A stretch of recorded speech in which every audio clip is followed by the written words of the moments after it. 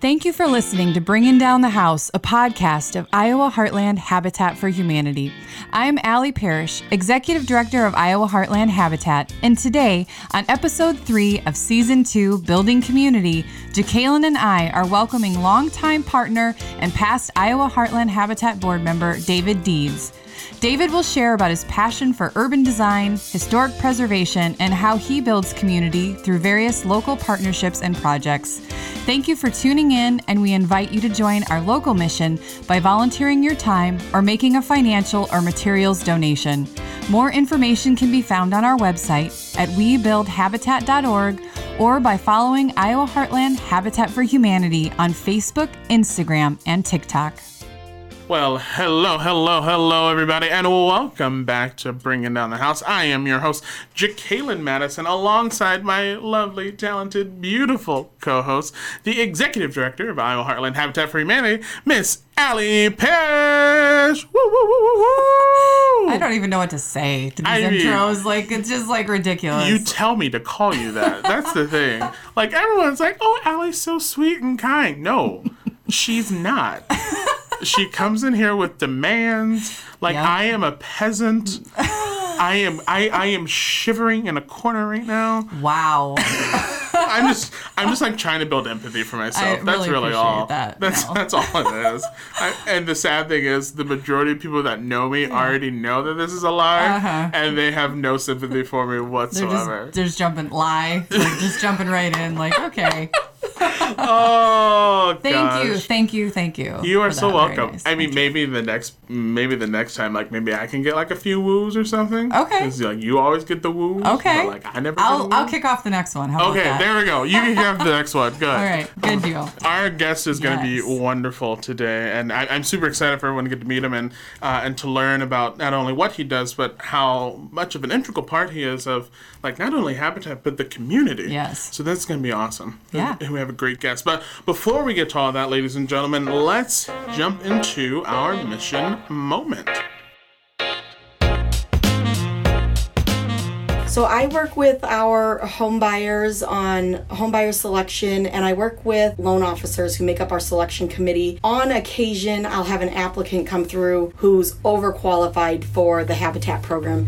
And I guess what I mean by that is they either have too much income to qualify for our program, or their credit score is outstanding and they could qualify for a conventional loan on their own. And so typically in those situations, I will refer that applicant on to one of our lending partners in hopes that they'll get a conventional home loan through a bank. And so recently, I made a referral to Tina at Community Bank and Trust, and I got a really nice email back from her about the referral that I'd made, and so I wanted to share that as a mission moment. So this is from Tina. I heard you were working with Ashley and sent her my way. Thank you. I appreciate the referral. These clients you refer, I am able to put in our community mortgage product, which is huge, and then I help them apply for grants as well. I just love being able to help clients become homeowners who never thought that would be possible. This is becoming a true passion and purpose, I think. Ashley told me she was so glad she found me. That made me feel so good. And I think this ties to our Habitat mission because we are still helping families reach their goal of homeownership, even though it's not directly through our program, but it's through other lending programs that they may never have heard of before.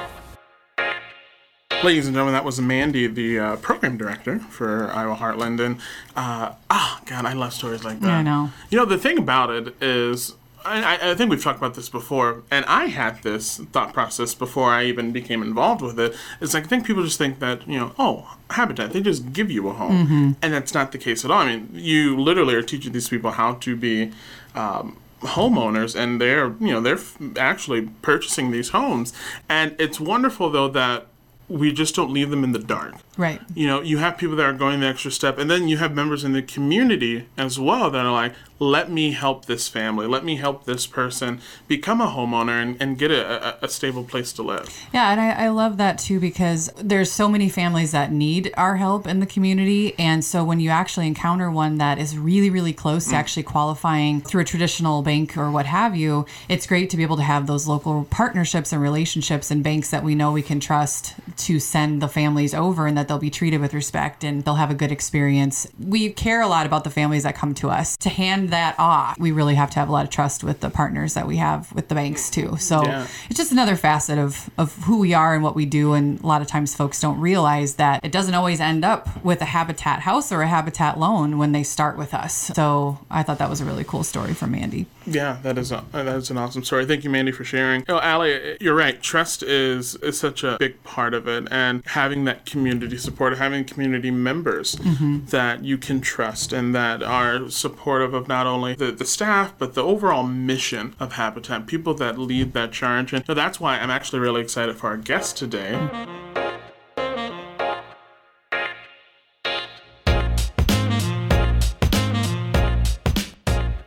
This man, truthfully, is one of the most trustworthy people you could ever meet. So supportive, just outstanding to work with. Ladies and gentlemen, it gives me great honor to introduce the past president of the Iowa Heartland Habitat for Humanity. He is also the CFO of JSA Development. Ladies and gentlemen, Mr. David Deeds. Let's welcome him to the podcast. How are you doing, Mr. Deeds? Doing great. Thank you for having me. I appreciate the opportunity. Listen to that voice! Oh my gosh! Yeah, Jalen gets so excited. He about came that. in smooth like butter, like oh my god! And he's just sitting there, cool, calm, and collected, like, "Well, thank you for having me on the podcast." I'm like, who is this man? Oh my gosh! It's gonna be good. It's gonna be great. It's gonna be great. Mr. Deeds, tell us a little bit about yourself. I'm an accountant by training, and a lot of people don't necessarily know that. So I perhaps maybe that's why I like the numbers sides of organizations as well. But you know, I grew up in the area. I went to UNI. I left the area professionally for about 14 years, last in Chicago for a number of years, and then returned to the area because I thought that I wanted to try to help make a difference. And at the time, Waterloo had a downtown riverfront revitalization plan that they had hired outside experts to help put together, and that plan kind of inspired me, and I wanted to see if I could be part of it. So in the meantime, I started teaching accounting at UNI, and I've been doing that for the last 16 years now. Also had the opportunity about 11 years ago to start working with JSA Development, which is a company owned by Jim Walsh, and I think we'll talk a little bit about that later. And just finished up 6 years on the Habitat board here locally. Last year as the president. It's my second go-around on the board, but I can tell you that this past 6 years have been a lot of fun. It's been great to work with Allie, and I think there's a lot of great things happening. Yeah, it's been awesome. I don't even think I can honestly truly communicate just what a difference David's actually made in my life, just personally, but also professionally, and not just saying that, like, because you don't just say that about anybody. But I was fortunate to meet you not too long after I was hired on at Habitat, and I really didn't know anything much about housing. I mean, I'm from here, from Waterloo, and I didn't know a whole lot about housing outside of just what a person knows about housing in their community. I wasn't working for housing or anything from that background. And yet I feel like I just so align with a lot of the feelings that David has about a local community, about urban design, about housing and things like that. And so everything he was saying, he's far more educated than me. And he would say things, I'd be like, yes, that's exactly right. And I just totally agreed and felt the same way in a lot of ways about some of that, and just really have so appreciated and valued our time together since. So it's been so much fun. Yeah, and I had the pleasure of sitting in on meetings with David. And the thing about it is, I mean, when you talk about accounting, like, that's a scary thing. Beyond scary thing. And this man just sits here and, pulls out, all right, so here we go. And he just reads it like it's ABCs. And I'm just like, I'm still on, like, item 1, dude. Like, calm it down. But no, he's outstanding. Yes. So you mentioned this whole JSA Development and Jim Walsh. Some people might be privy to what that is, but can you kind of expand a little bit on what JSA Development is? Sure. JSA Development is a company founded and owned by Jim Walsh, who's been very active in Waterloo ever since he came here after law school. And he probably about 15 or 20 years ago had started accumulating properties in downtown Waterloo, starting with an office that he had for his law firm, of which he was a partner. And I think it started off as a hobby for him. Now it's more than a hobby. But what's great about the organization is our focus is primarily on historic buildings within the downtown core. How do we utilize various resources to try to make those rehabilitation projects for those buildings economically feasible, which is a challenge. And it's not just for rehabilitation. New construction of the quality that you'd like to do is sometimes very difficult in communities like ours as well. But we also try to take a little bit more of a holistic view to what it is that we're doing. So that's what the exciting part of it is, and certainly enjoy the opportunity to work with that. But well, it's such a perfect marriage, I think, for you at JSA, obviously your finance background and all that, but also your passion for urban design. And I want to speak to that maybe a little bit before we dive too far into that. But what would you say urban design actually is? How did you get interested in it too? Yeah, so I don't have any formal training in urban design. Okay.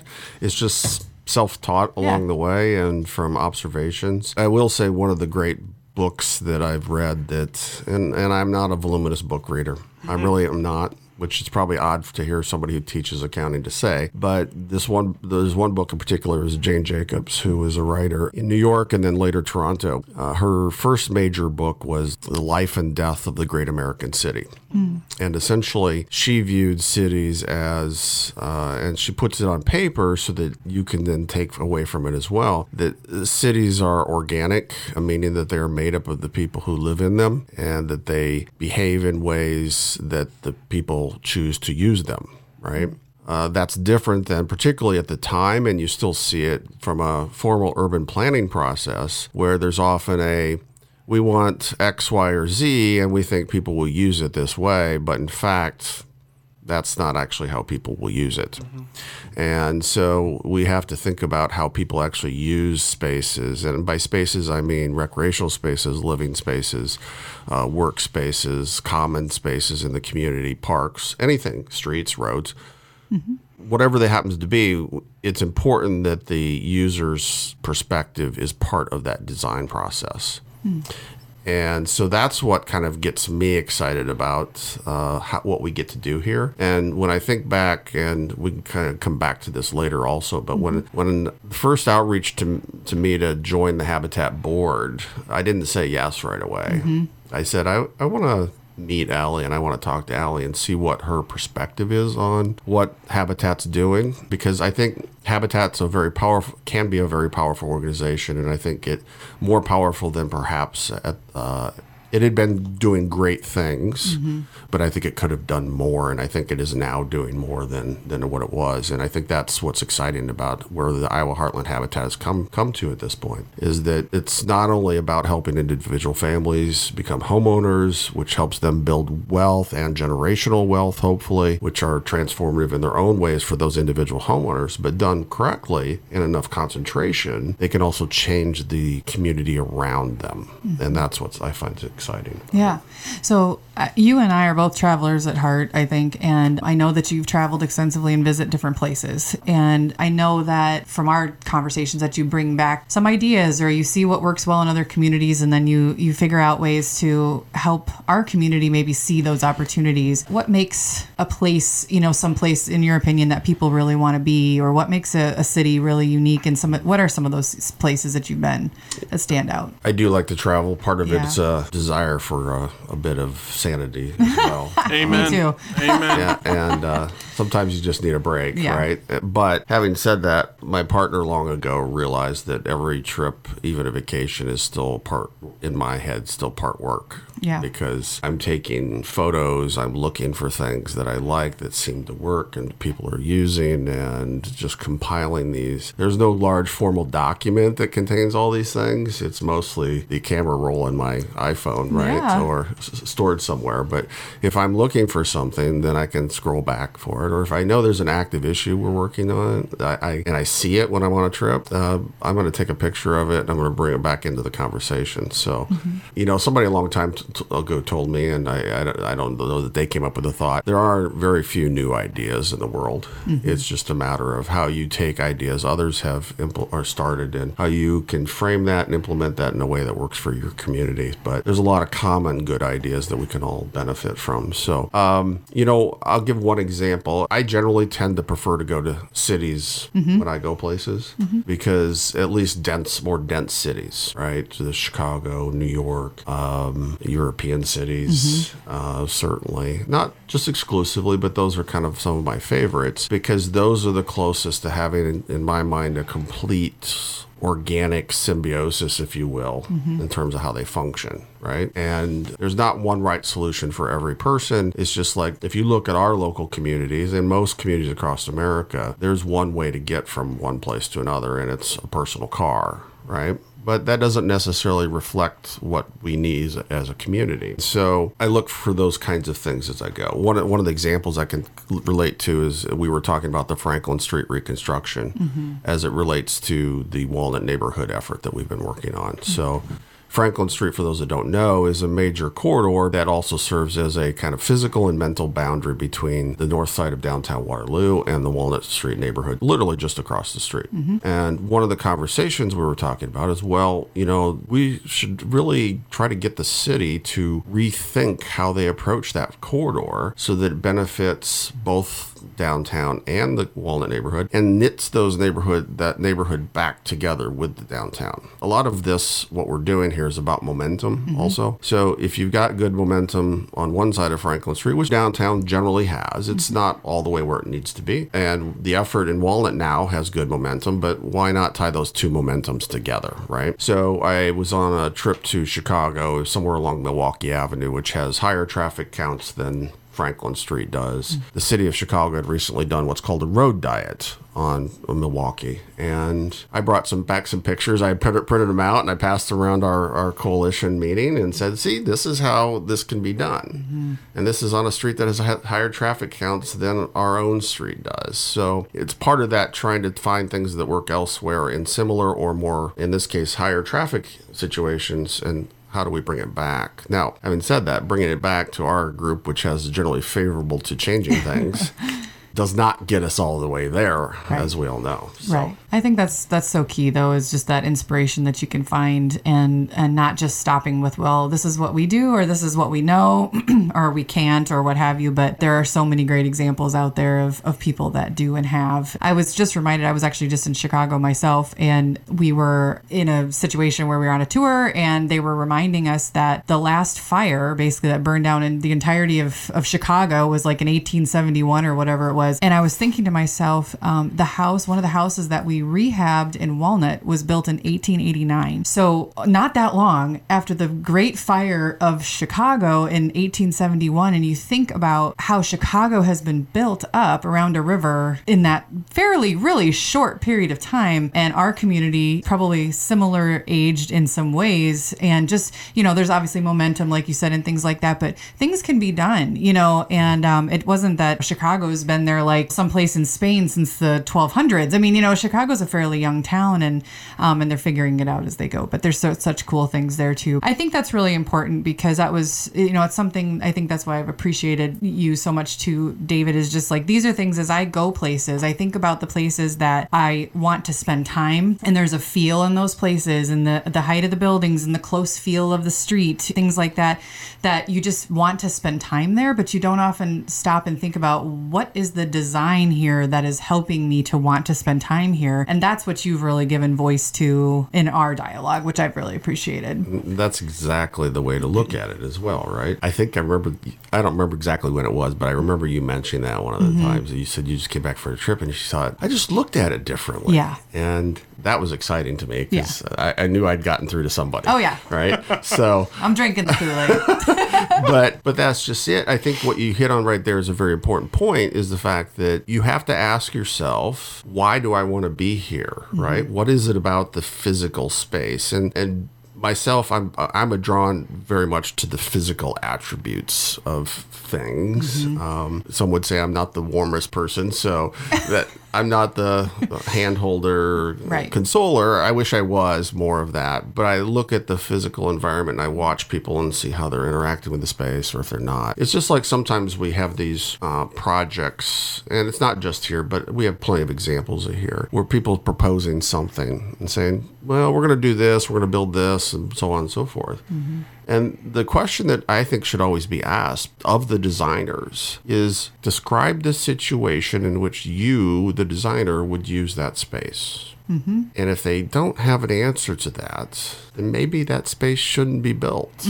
So true. There's an example of one, I won't get real specific right now. There's an example of one being constructed right now that I would love to ask the designers, under what scenario would you go use that space? And I guarantee the answer a truthful answer would be never. Right. Right? So then why are we building it there? We all have limited resources. The city has limited resources. Habitat has limited resources. Individuals have limited resources. So we have to spend the resources we have wisely and get the most benefit. So that's an important thing. And I would encourage anybody, you guys or anybody that's listening, if you see something that's like, this really doesn't seem to make sense, ask the person who's going to use it and when are they going to use it? How often are they going to use it? And, the answer is never everyone's going to use it. And all the time is not the answer, because that's very non-specific, right? Right. Describe a situation in which they would actually use that space themselves.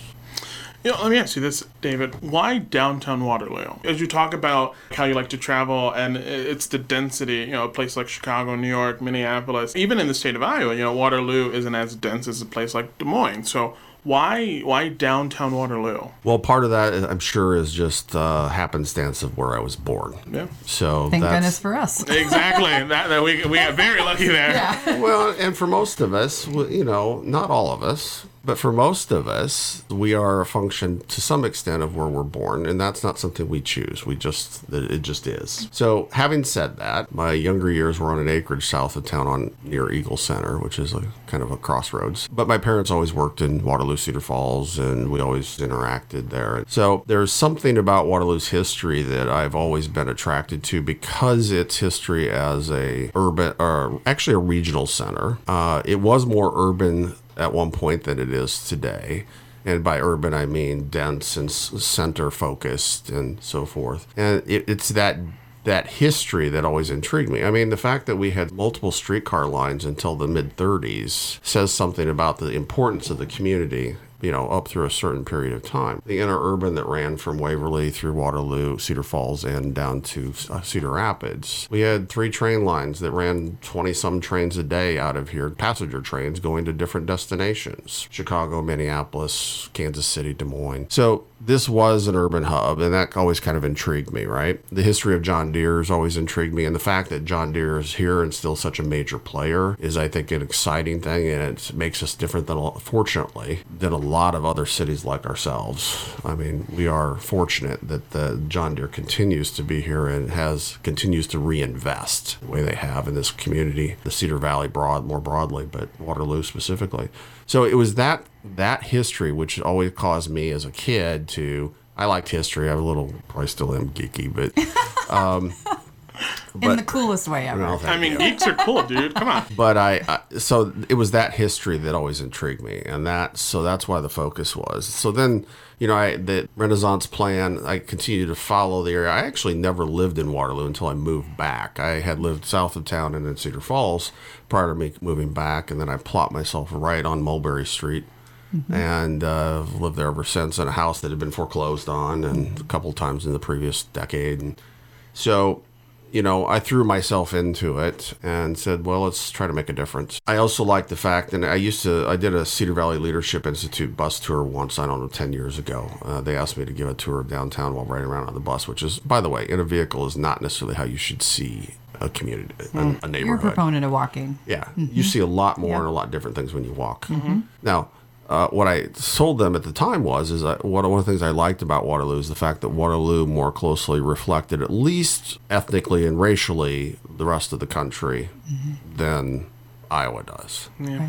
Now, unfortunately, at this point, we don't economically reflect the rest of the country the same way. So that's one of our challenges. The Cedar Valley as a whole economically reflects the rest of the country. So that's kind of where one of our gaps is at, right? But anyway, as you can tell, I could go on and talk about this forever. So It's wonderful. I'll stop there. I think, when we think about Waterloo, we think about JSA. So maybe that flexing that muscle, a little bit of the two-sided nature of your life kind of with academia and this development side. I have learned so much too in the sense of the importance of that restoration versus, the demolition and new building through our dialogues and just my time at Habitat. But a lot of people don't understand that. Still, there's a lot of people, and they never will. It's going to be constant education. But I think when we got involved in Walnut for the first time early on, and we took on a couple of those houses that everybody driving by, oh, that's a tear down, that's a tear down. And why? And then when we said, well, no, we're going to save them, we're going to try, and why would you ever consider doing that? And just honestly, like they were just literally floored, like we were like crazy, and so maybe you could speak to that a little bit in your experience about the history and restoring. Yeah, if I'd been on that trip, I would have wanted to ask the person, so why do you think it's a teardown? True. Right? I mean, I think that's a fair question to ask back to that question, to that statement, right? Right. And I think they would say, my guess is it looks horrible. It can't be saved. Like, you know what I mean? Yeah, right? Yeah. Well, and that does happen a lot. And it's part of, I think, our disposable consumerist nature we as a country have is that, it's disposable. We'll just throw it away. And unfortunately, a lot of buildings today, newer ones, not necessarily housing, but commercial structures very often, unless they're built by the largest corporations who want to be a kind of a statement piece, they're pretty disposable buildings, right? Right. And, I think that's a terrible way to approach your community, right? If you look back through our history, people built buildings that were of a certain quality and of a certain appearance because they wanted to make a positive statement about the place they chose to live. Yeah. And the buildings reflect how much, not just buildings, but are one of the points that reflect how we value ourselves as a community. Other things do too. How well we take care of what we have, how well we take care of the people that we have, right? So those things all reflect how much we care about ourselves as a community. Because most of us, for one reason or another, have chosen to either live here or have chosen to remain here, right? So anyway, back to your point about restoration. So I think there's several different angles here. One angle, first of all, is the history. And the fact that these buildings are multi-generationally old, they are part of the record keeper of our history. If you think about it that way, you are just the caretaker, the latest in a line of caretakers of that particular piece of history. But now the goal is to make it usable for every different piece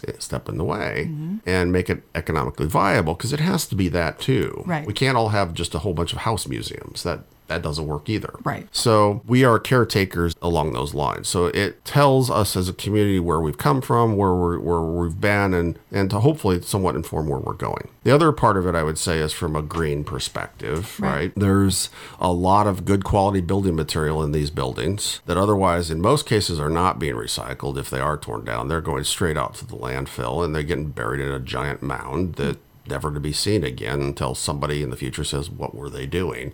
Why did they put all this stuff here? Right. So there's that. And I'll give you an example of this. We're rehabbing, doing historic rehab on 519 East 3rd Street, the second house over on 3rd Street. And I was talking about that project. And for that matter, our other current project, which is at 5th and Jefferson Streets. And somebody said, well, geez, are you really affected by these lumber prices increasing? I said, well, no, not really. The lumber we're using is already in the building, right? And it's been there for 100 plus years. Right. So there is a material savings that we're keeping not only out of the landfill, but we're also not creating new. And quite honestly, the materials that are in those buildings, particularly the wood, that was old growth timber. Where the lumber you buy today is not old growth timber. It's the fastest growing stuff that you can find, and therefore it is not nearly as hard, more susceptible to rot, all those kinds of reasons. So this old growth timber that's in these buildings is solid. It's solid. If you pick one up and you compare it to a new 2x4, you could feel the difference in the weight of them. And so there's that reason as well. And I think it also, the fact that you can take something that looks so bad and turn it into something that looks so good, is very exciting in itself. So exciting. And it's so much more inspiring, I think, when you see those transformations in person and you see this structure that 9.9 people out of 10 would have torn down, and it just looks sad and abandoned, and to see it have a new life, is super exciting. And I've really loved that aspect. But one of the things you also mentioned too as another side is the type of job that you're supporting with the historic restoration, especially what JSA does, is you're really using those skilled workers that are flexing a different muscle, people that restore windows versus the just put it up as fast as you can. It's a different type of labor that you're really supporting. Yeah, absolutely. And that's good. That's part of our argument as well, is that's good for the community, because higher skilled jobs require higher skilled people who then generally get paid more, and that helps overall economic value or income in the community. You mentioned restoring windows, for example. The both of the current projects we're working on, those are being restored by a set of craftsmen who are, they take them out, they take them to their shop, they completely rebuild the window. It's still the same wood. If the glass can be saved, it'll be reused, but they're putting them back together as if they're new. And then they're reinstalled, so that we get maximum weather benefit from it. We get a high quality storm window that we apply on the outside, which is new material, but between the two of them, we've got a better window than most new windows that you can buy at this point, and certainly will last. I mean, the windows that we just restored lasted 100, 120 years. Well, maybe they can get another 100 years out of them, right? Exactly. And so, that rather than kind of more just the rote production of often new construction, right? Yeah, so, and you're helping keep a craft alive. Exactly. We were running out of time here. Great conversation, but there's one thing I want to go back to. And David, you said that before you agreed to join the board, you had a conversation with Allie, and I just want to know what in that conversation led you to not only become to partner with the Habitat, but to be on the board for 6 years. What in that conversation led you to make that decision? Some money. I'm just kidding. Underground, slipped him a 20. Sorry, wait, you get paid? Hold out now. We need to have a conversation. No, actually, I think we pay. Yeah, actually, that sounds more accurate. That is the nonprofit way. That is the best way of putting it. Volunteer and write me a check. I'm I'm mean. See, what did I tell you at the beginning, ladies and gentlemen? What did I tell you? But, the point is, and that's actually a well-functioning nonprofit, you need people who are not only committed with their time, but either with their own resources or are willing to ask those who have better resources to provide resources, right? So sometimes people on our board aren't in a position necessarily to be financially contributors, but they probably know someone who might be, right? So they can play a role in that way as well. So, but certainly time is the first thing you're asked for.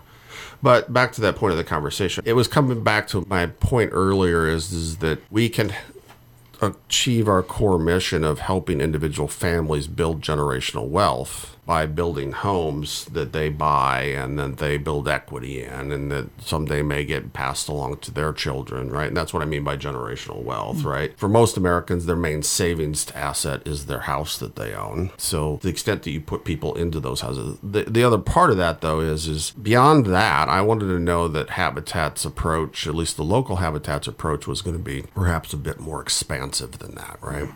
And it's this example of focusing on Walnut to start with. It's the Church Row effort that's really kind of in its earliest stages. That if you focus your effort and you are able to bring in other resources, and Allie does a fantastic job of bringing in other resources and other organizations. She makes it look easy. I know it's not, but she makes it look easy. You bring these and you bring them into focus in a concentrated area where people can see a difference. It's not only going to help that Habitat home buyer, it's going to help everything around it, right? We've been talking about whether it's Walnut or it's Church Row, the focus has to be very geographically defined, enough that people can see a physical difference, and focused on corridors that people see. You have to be enough of a change agent that people can see and feel that real change is happening. And that's what I wanted to hear from Habitat, and that's really the direction that the Habitat's been going for the last 6 years. Wonderful. It's been super fun, and we would be, off to not mention that David sits on the Walnut Neighborhood Housing Coalition as, kind of representing JSA,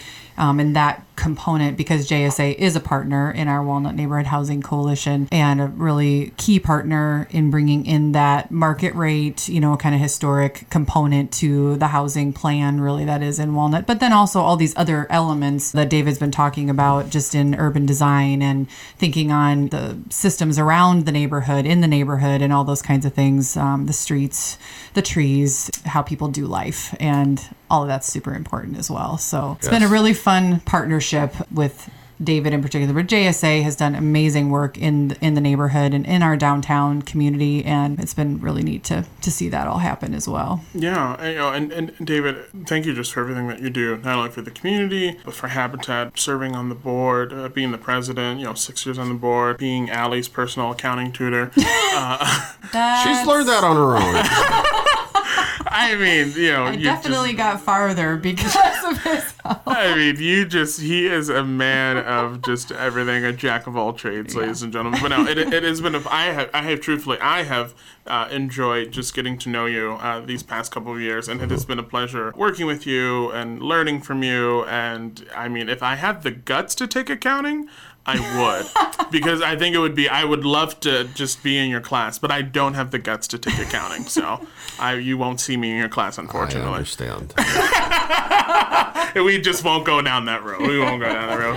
Ladies and gentlemen, David Deeds, thank you so much for joining us today. You're going to stick around, though, for a little trivia, right? Oh, sure. Yeah, of course. Good. Let's get ready for some trivia.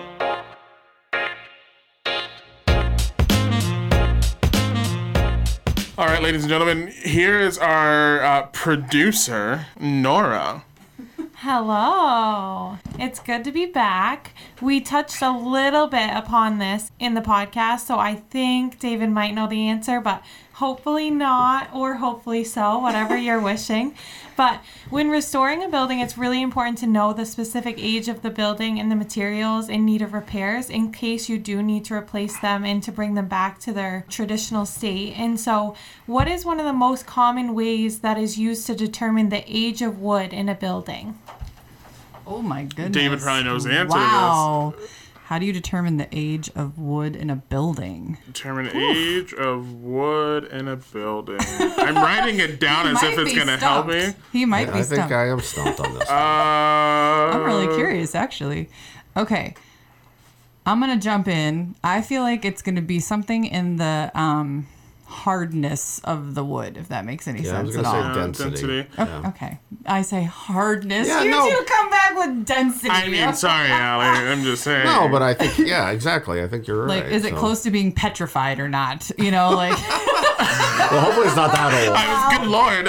Why is anyone habitating that? No one should be in that house.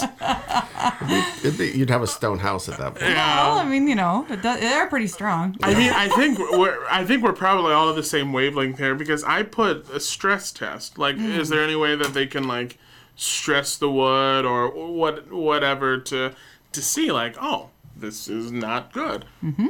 Okay, so that's where we're going with. We're kind of all on the same page. All right, so it's actually how they cut it. So different sawmills in different times used to use different cutting methods, and so it's the cut marks or patterns on the wood. Because everyone knows that. Oh my gosh, it does make a ton of sense. It does, yes, actually. Yeah. Okay, let's not play into that. Okay, yes, logically it makes sense. Okay, calm down. I bet you can use density too. I think you can. I think density would work. Yeah, exactly. Yeah. How it was cut. That's fascinating, though. I wonder how often they changed their processes, right? By decade, by. I'm gonna find a saw from the 1800s and have a house completely constructed of that, just to throw people off.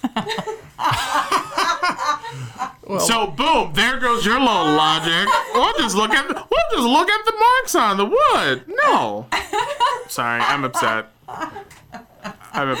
He's pouting. I'm not pouting. In his corner. Actually, it's sad. I am pouting. Like, my arms are full. This is like textbook child Jacqueline. My arms are folded. I'm hunched over. I'm upset. Bottom lip is stuck out. I was upset. I Why love is there a it. picture? There's photo. There's going to be a picture showing your pout. There's photo. There's probably a lot of pictures of me pouting somewhere in this world. We just don't need to find them. Oh my gosh, we need to go. Ladies and gentlemen, thank you so much for joining us. Another big thank you to our wonderful guest, David Deeds, for just sharing all of his knowledge. And I'm actually very happy that we were able to. Sorry, I ripped a piece of paper. It was in my pants. I am very happy that we were able to highlight just some of the work that he has done, his organization has done, and just it's wonderful to be able to highlight the movers and the shakers in this community. Absolutely. So thank you so much for joining us, David. Thank you. And please don't steal my job. So, ladies and gentlemen, that's all the time we have for you today. Thank you so much for joining us on the podcast. I'm Jacqueline Madison. She is Allie Parrish. We will see you right back here at the same place you found us next time. Take care.